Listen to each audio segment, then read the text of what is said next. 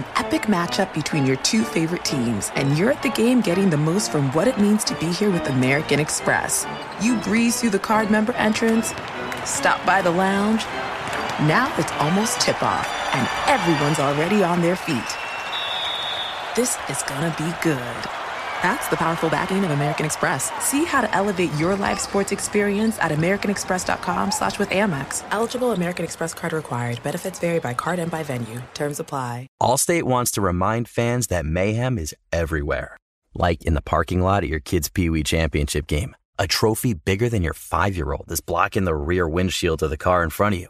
As they reverse into you, you're stuck on defense. And if you don't have the right auto insurance coverage, this crash could drain your athletic fund. So switch to Allstate, save money, and get protected from mayhem like this.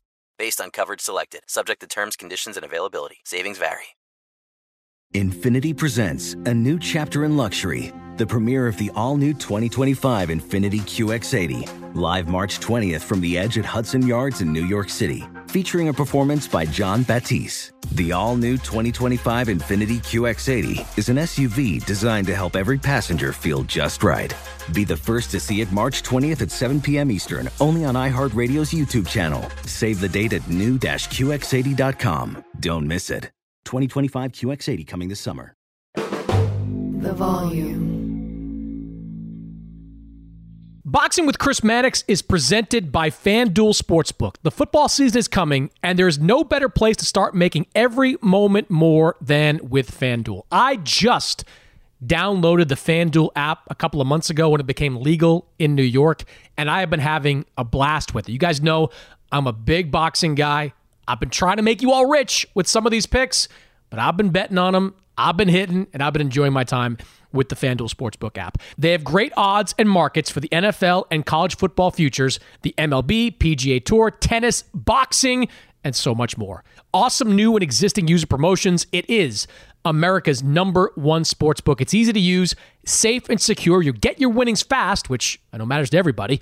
It's fun to combine multiple bets from the same game into a same-game parlay, and you can discover the most popular SGPs each day right when you log in. If you are new, just download the FanDuel Sportsbook app to get started now. Sign up with the promo code BOXING so they know I sent you. Promo code BOXING so they know I sent you.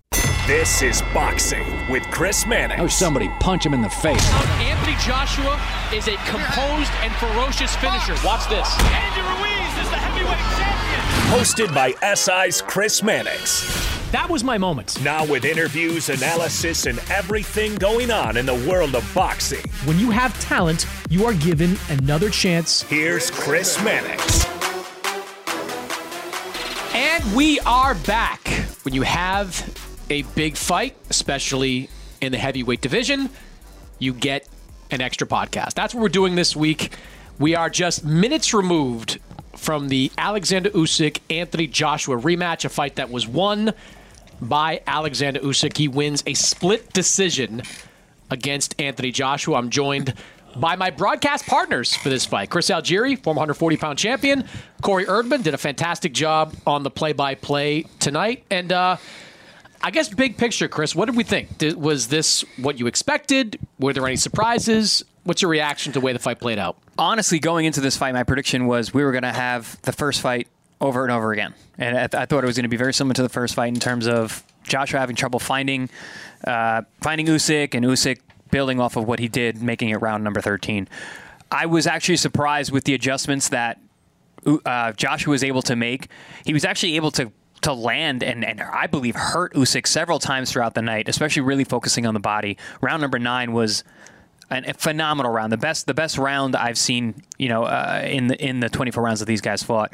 So I was surprised that I think Anthony Joshua actually fought much better than I expected. Yeah, this was more of a thriller, I think, than the first fight was. Mm-hmm. But you're right. I think that Joshua was able to make some adjustments. I think I pointed out early in the fight, like, Joshua's posture changed a little bit. He was a little more out on the front foot. He was more eager to engage and was willing to be a little bit more physical than he was in the first fight.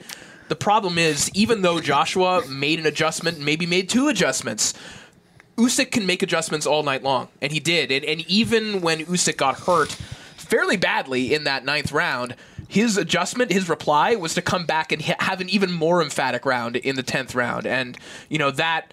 I think Usyk said in his post-fight interview, that'll be the round that everyone remembers. And it was. That's kind of like, if you were to make a movie about this fight, again, with everything going on around Usyk, the guy who digs deep after getting rocked in the 9th round to come back and do that, like, that's your story, right? That's the storybook ending. Yeah, outside of the 9th round, this felt like a carbon copy of the first fight. Yeah. It was fought in the middle of the ring.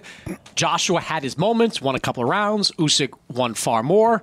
And that, Chris, is going to make me wonder, like, could Joshua have done more? Like, he promised and his team promised to make this more of a fight than a boxing match. And at times, especially in that 9th round, it was. But never at any point in this fight did he sell out. Did he go looking to make it a brawl and go for the knockout? And that's kind of been a consistent theme for Anthony Joshua since the Vladimir Klitschko fight. The Klitschko fight, as much as any fight in his past, including Andy Ruiz, took something out of him and made him less the brawler and more the boxer. And he can get away with that against Ruiz in the rematch, against Kubrat Pulev.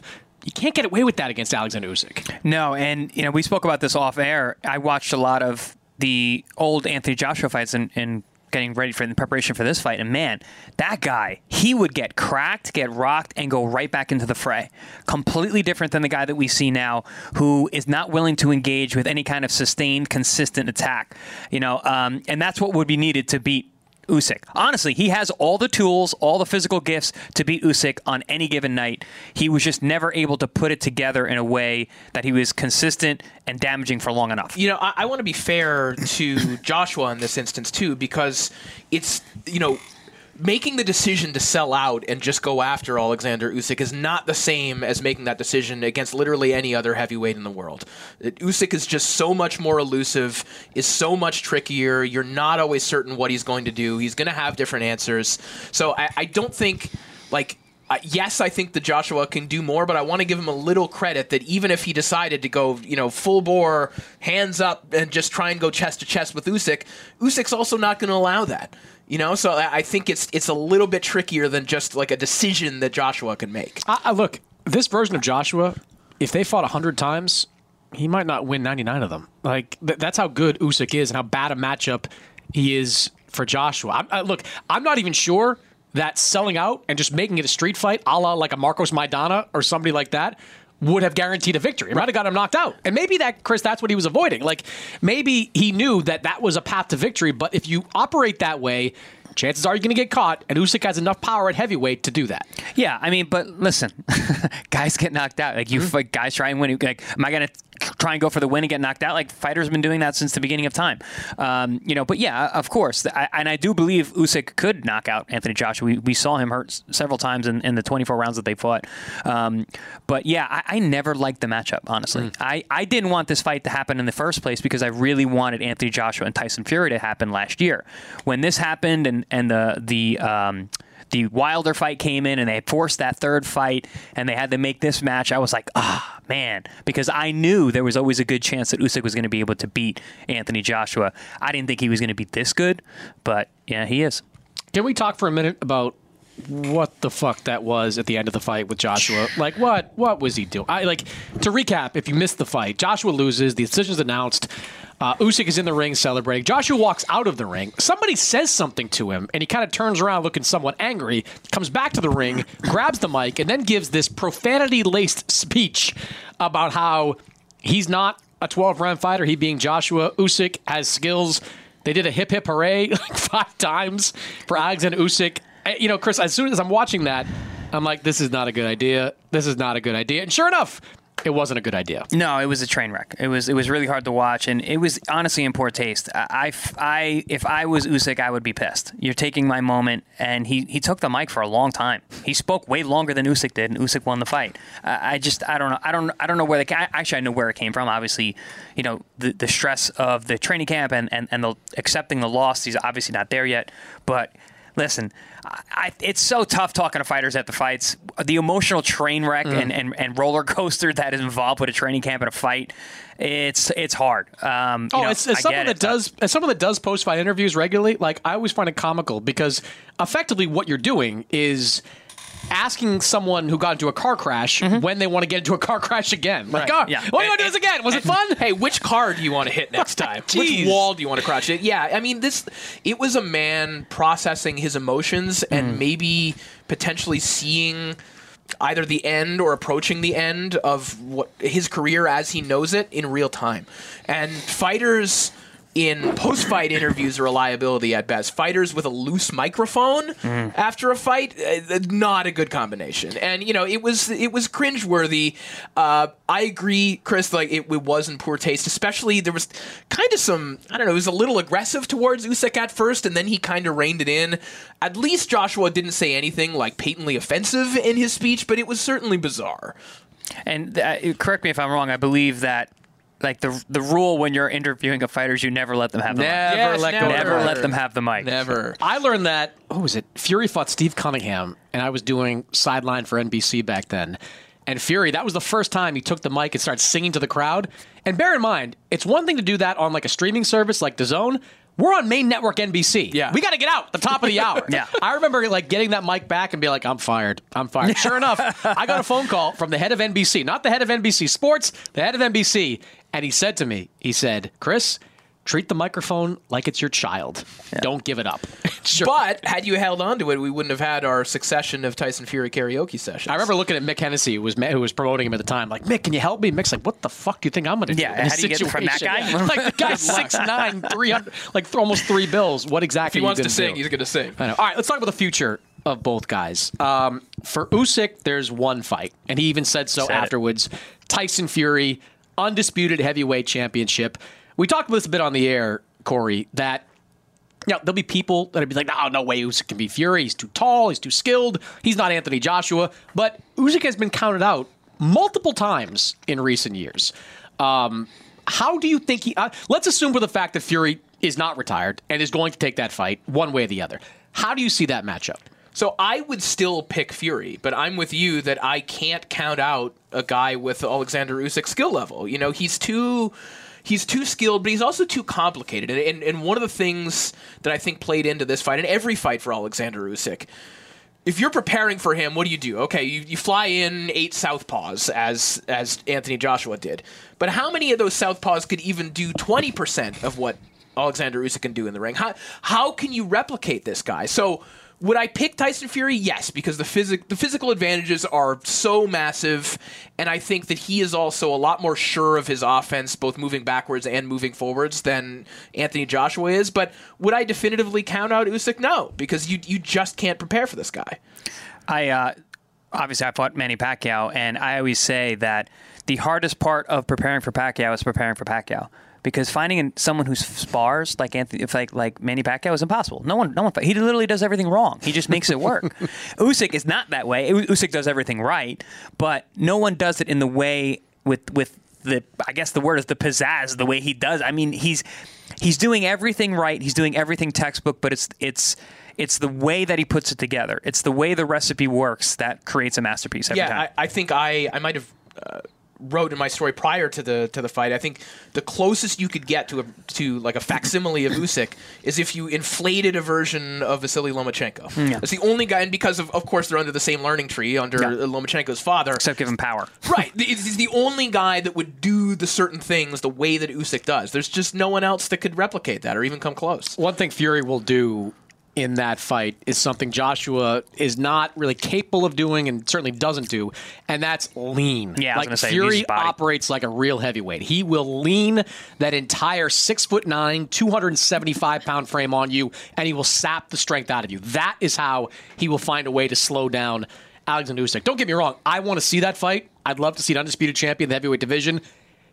That's a dreadful fight. Like, I'm sorry, it is a dreadful, dreadful fight. We have just done 24 rounds of Joshua and Usyk. Those were largely dreadful rounds. They were. Like, except for the 9th round of this fight, those were, and even the 10th when Usyk took over. Yeah. A couple rounds here or there, it was largely clinical, and that's how Usyk fights. Like, he's not going to go outside of his comfort zone. He's not going to become, Derek Chisora, all of a sudden, he's going to fight the way he wants to fight. I disagree. I like these fights. I've really enjoyed Usyk and Joshua. I like technical they boxing. They were high-level boxing matches. I love that stuff because there's so many nuances going on. Then you're going to love Fury? No, I'm not, because that one's going to get very physical, and Fury does a lot of weird things in there. Like you said, leaning. I mean, he's like what he did to Wilder in that third fight, just being so fit, or the second fight, so physical.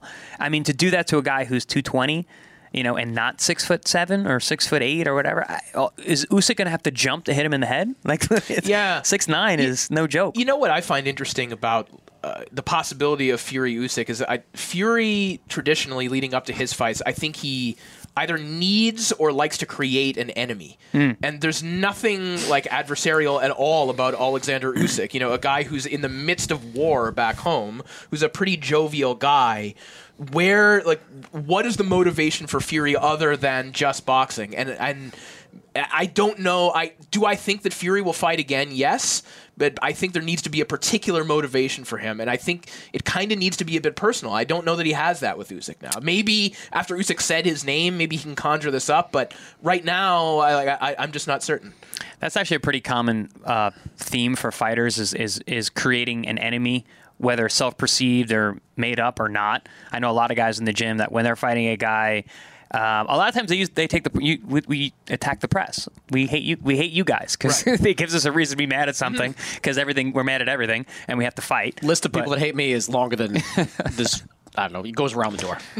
I like you, Chris. You're cool.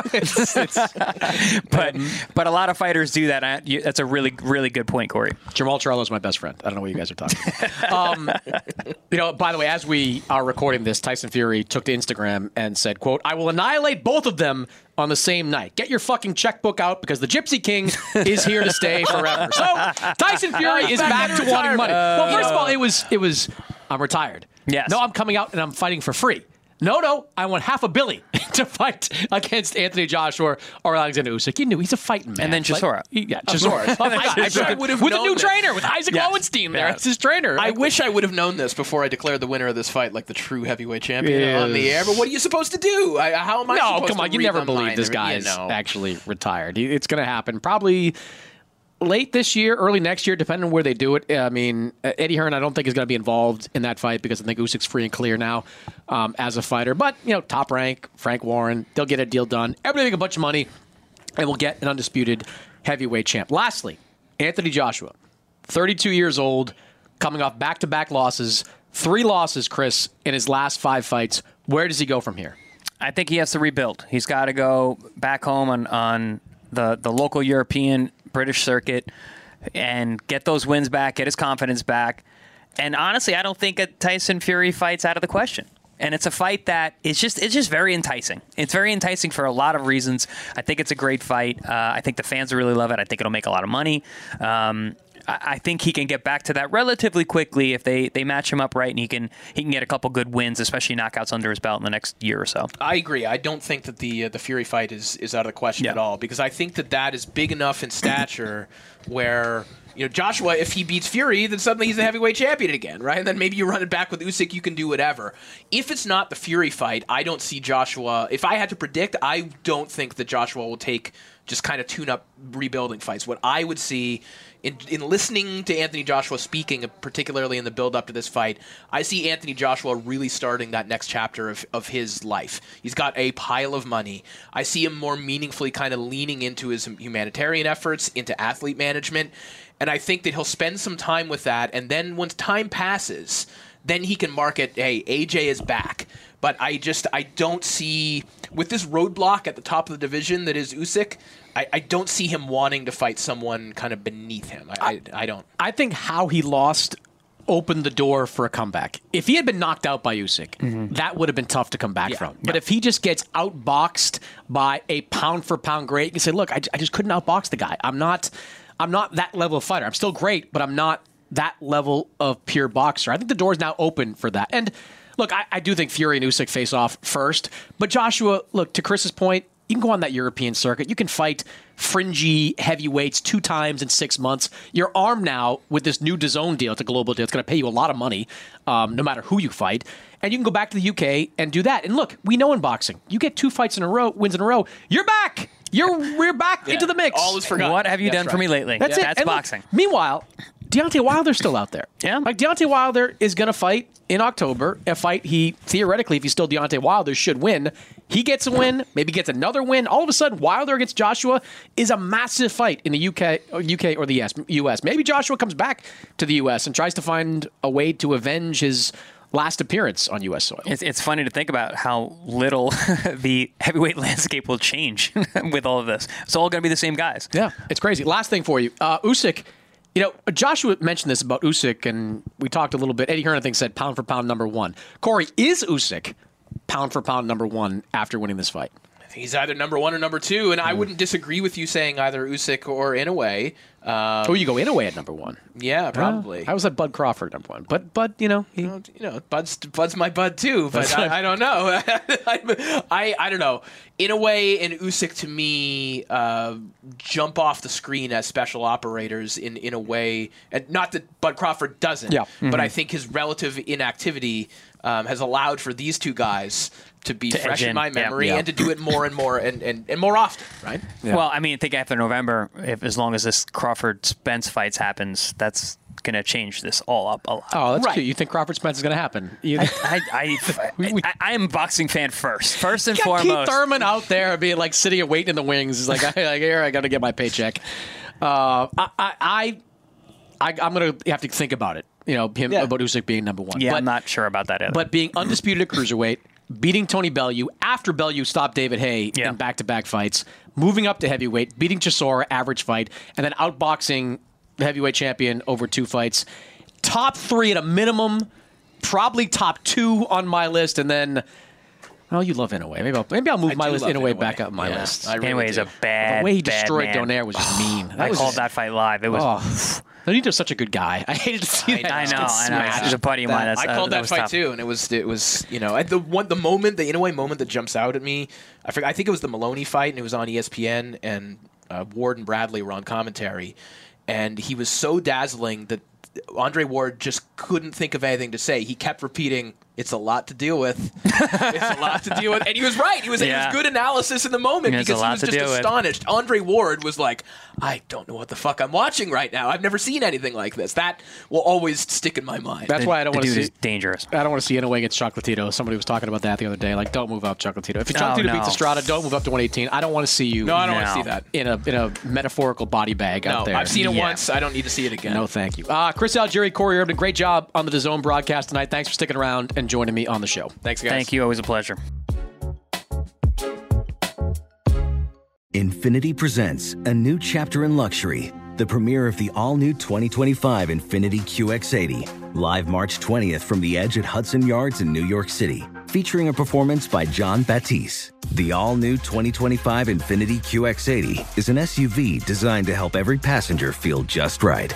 Be the first to see it March 20th at 7 p.m. Eastern, only on iHeartRadio's YouTube channel. Save the date at new-QX80.com. Don't miss it. 2025 QX80 coming this summer. Allstate wants to remind fans that mayhem is everywhere. Like in the parking lot at your kid's Pee Wee Championship game. A trophy bigger than your 5-year-old is blocking the rear windshield of the car in front of you. As they reverse into you, you're stuck on defense. And if you don't have the right auto insurance coverage, this crash could drain your athletic fund. So switch to Allstate, save money, and get protected from mayhem like this. Based on coverage selected, subject to terms, conditions, and availability. Savings vary. An epic matchup between your 2 favorite teams, and you're at the game getting the most from what it means to be here with American Express. You breeze through the card member entrance, stop by the lounge. Now it's almost tip-off, and everyone's already on their feet. This is gonna be good. That's the powerful backing of American Express. See how to elevate your live sports experience at americanexpress.com/withAmex. Eligible American Express card required. Benefits vary by card and by venue. Terms apply.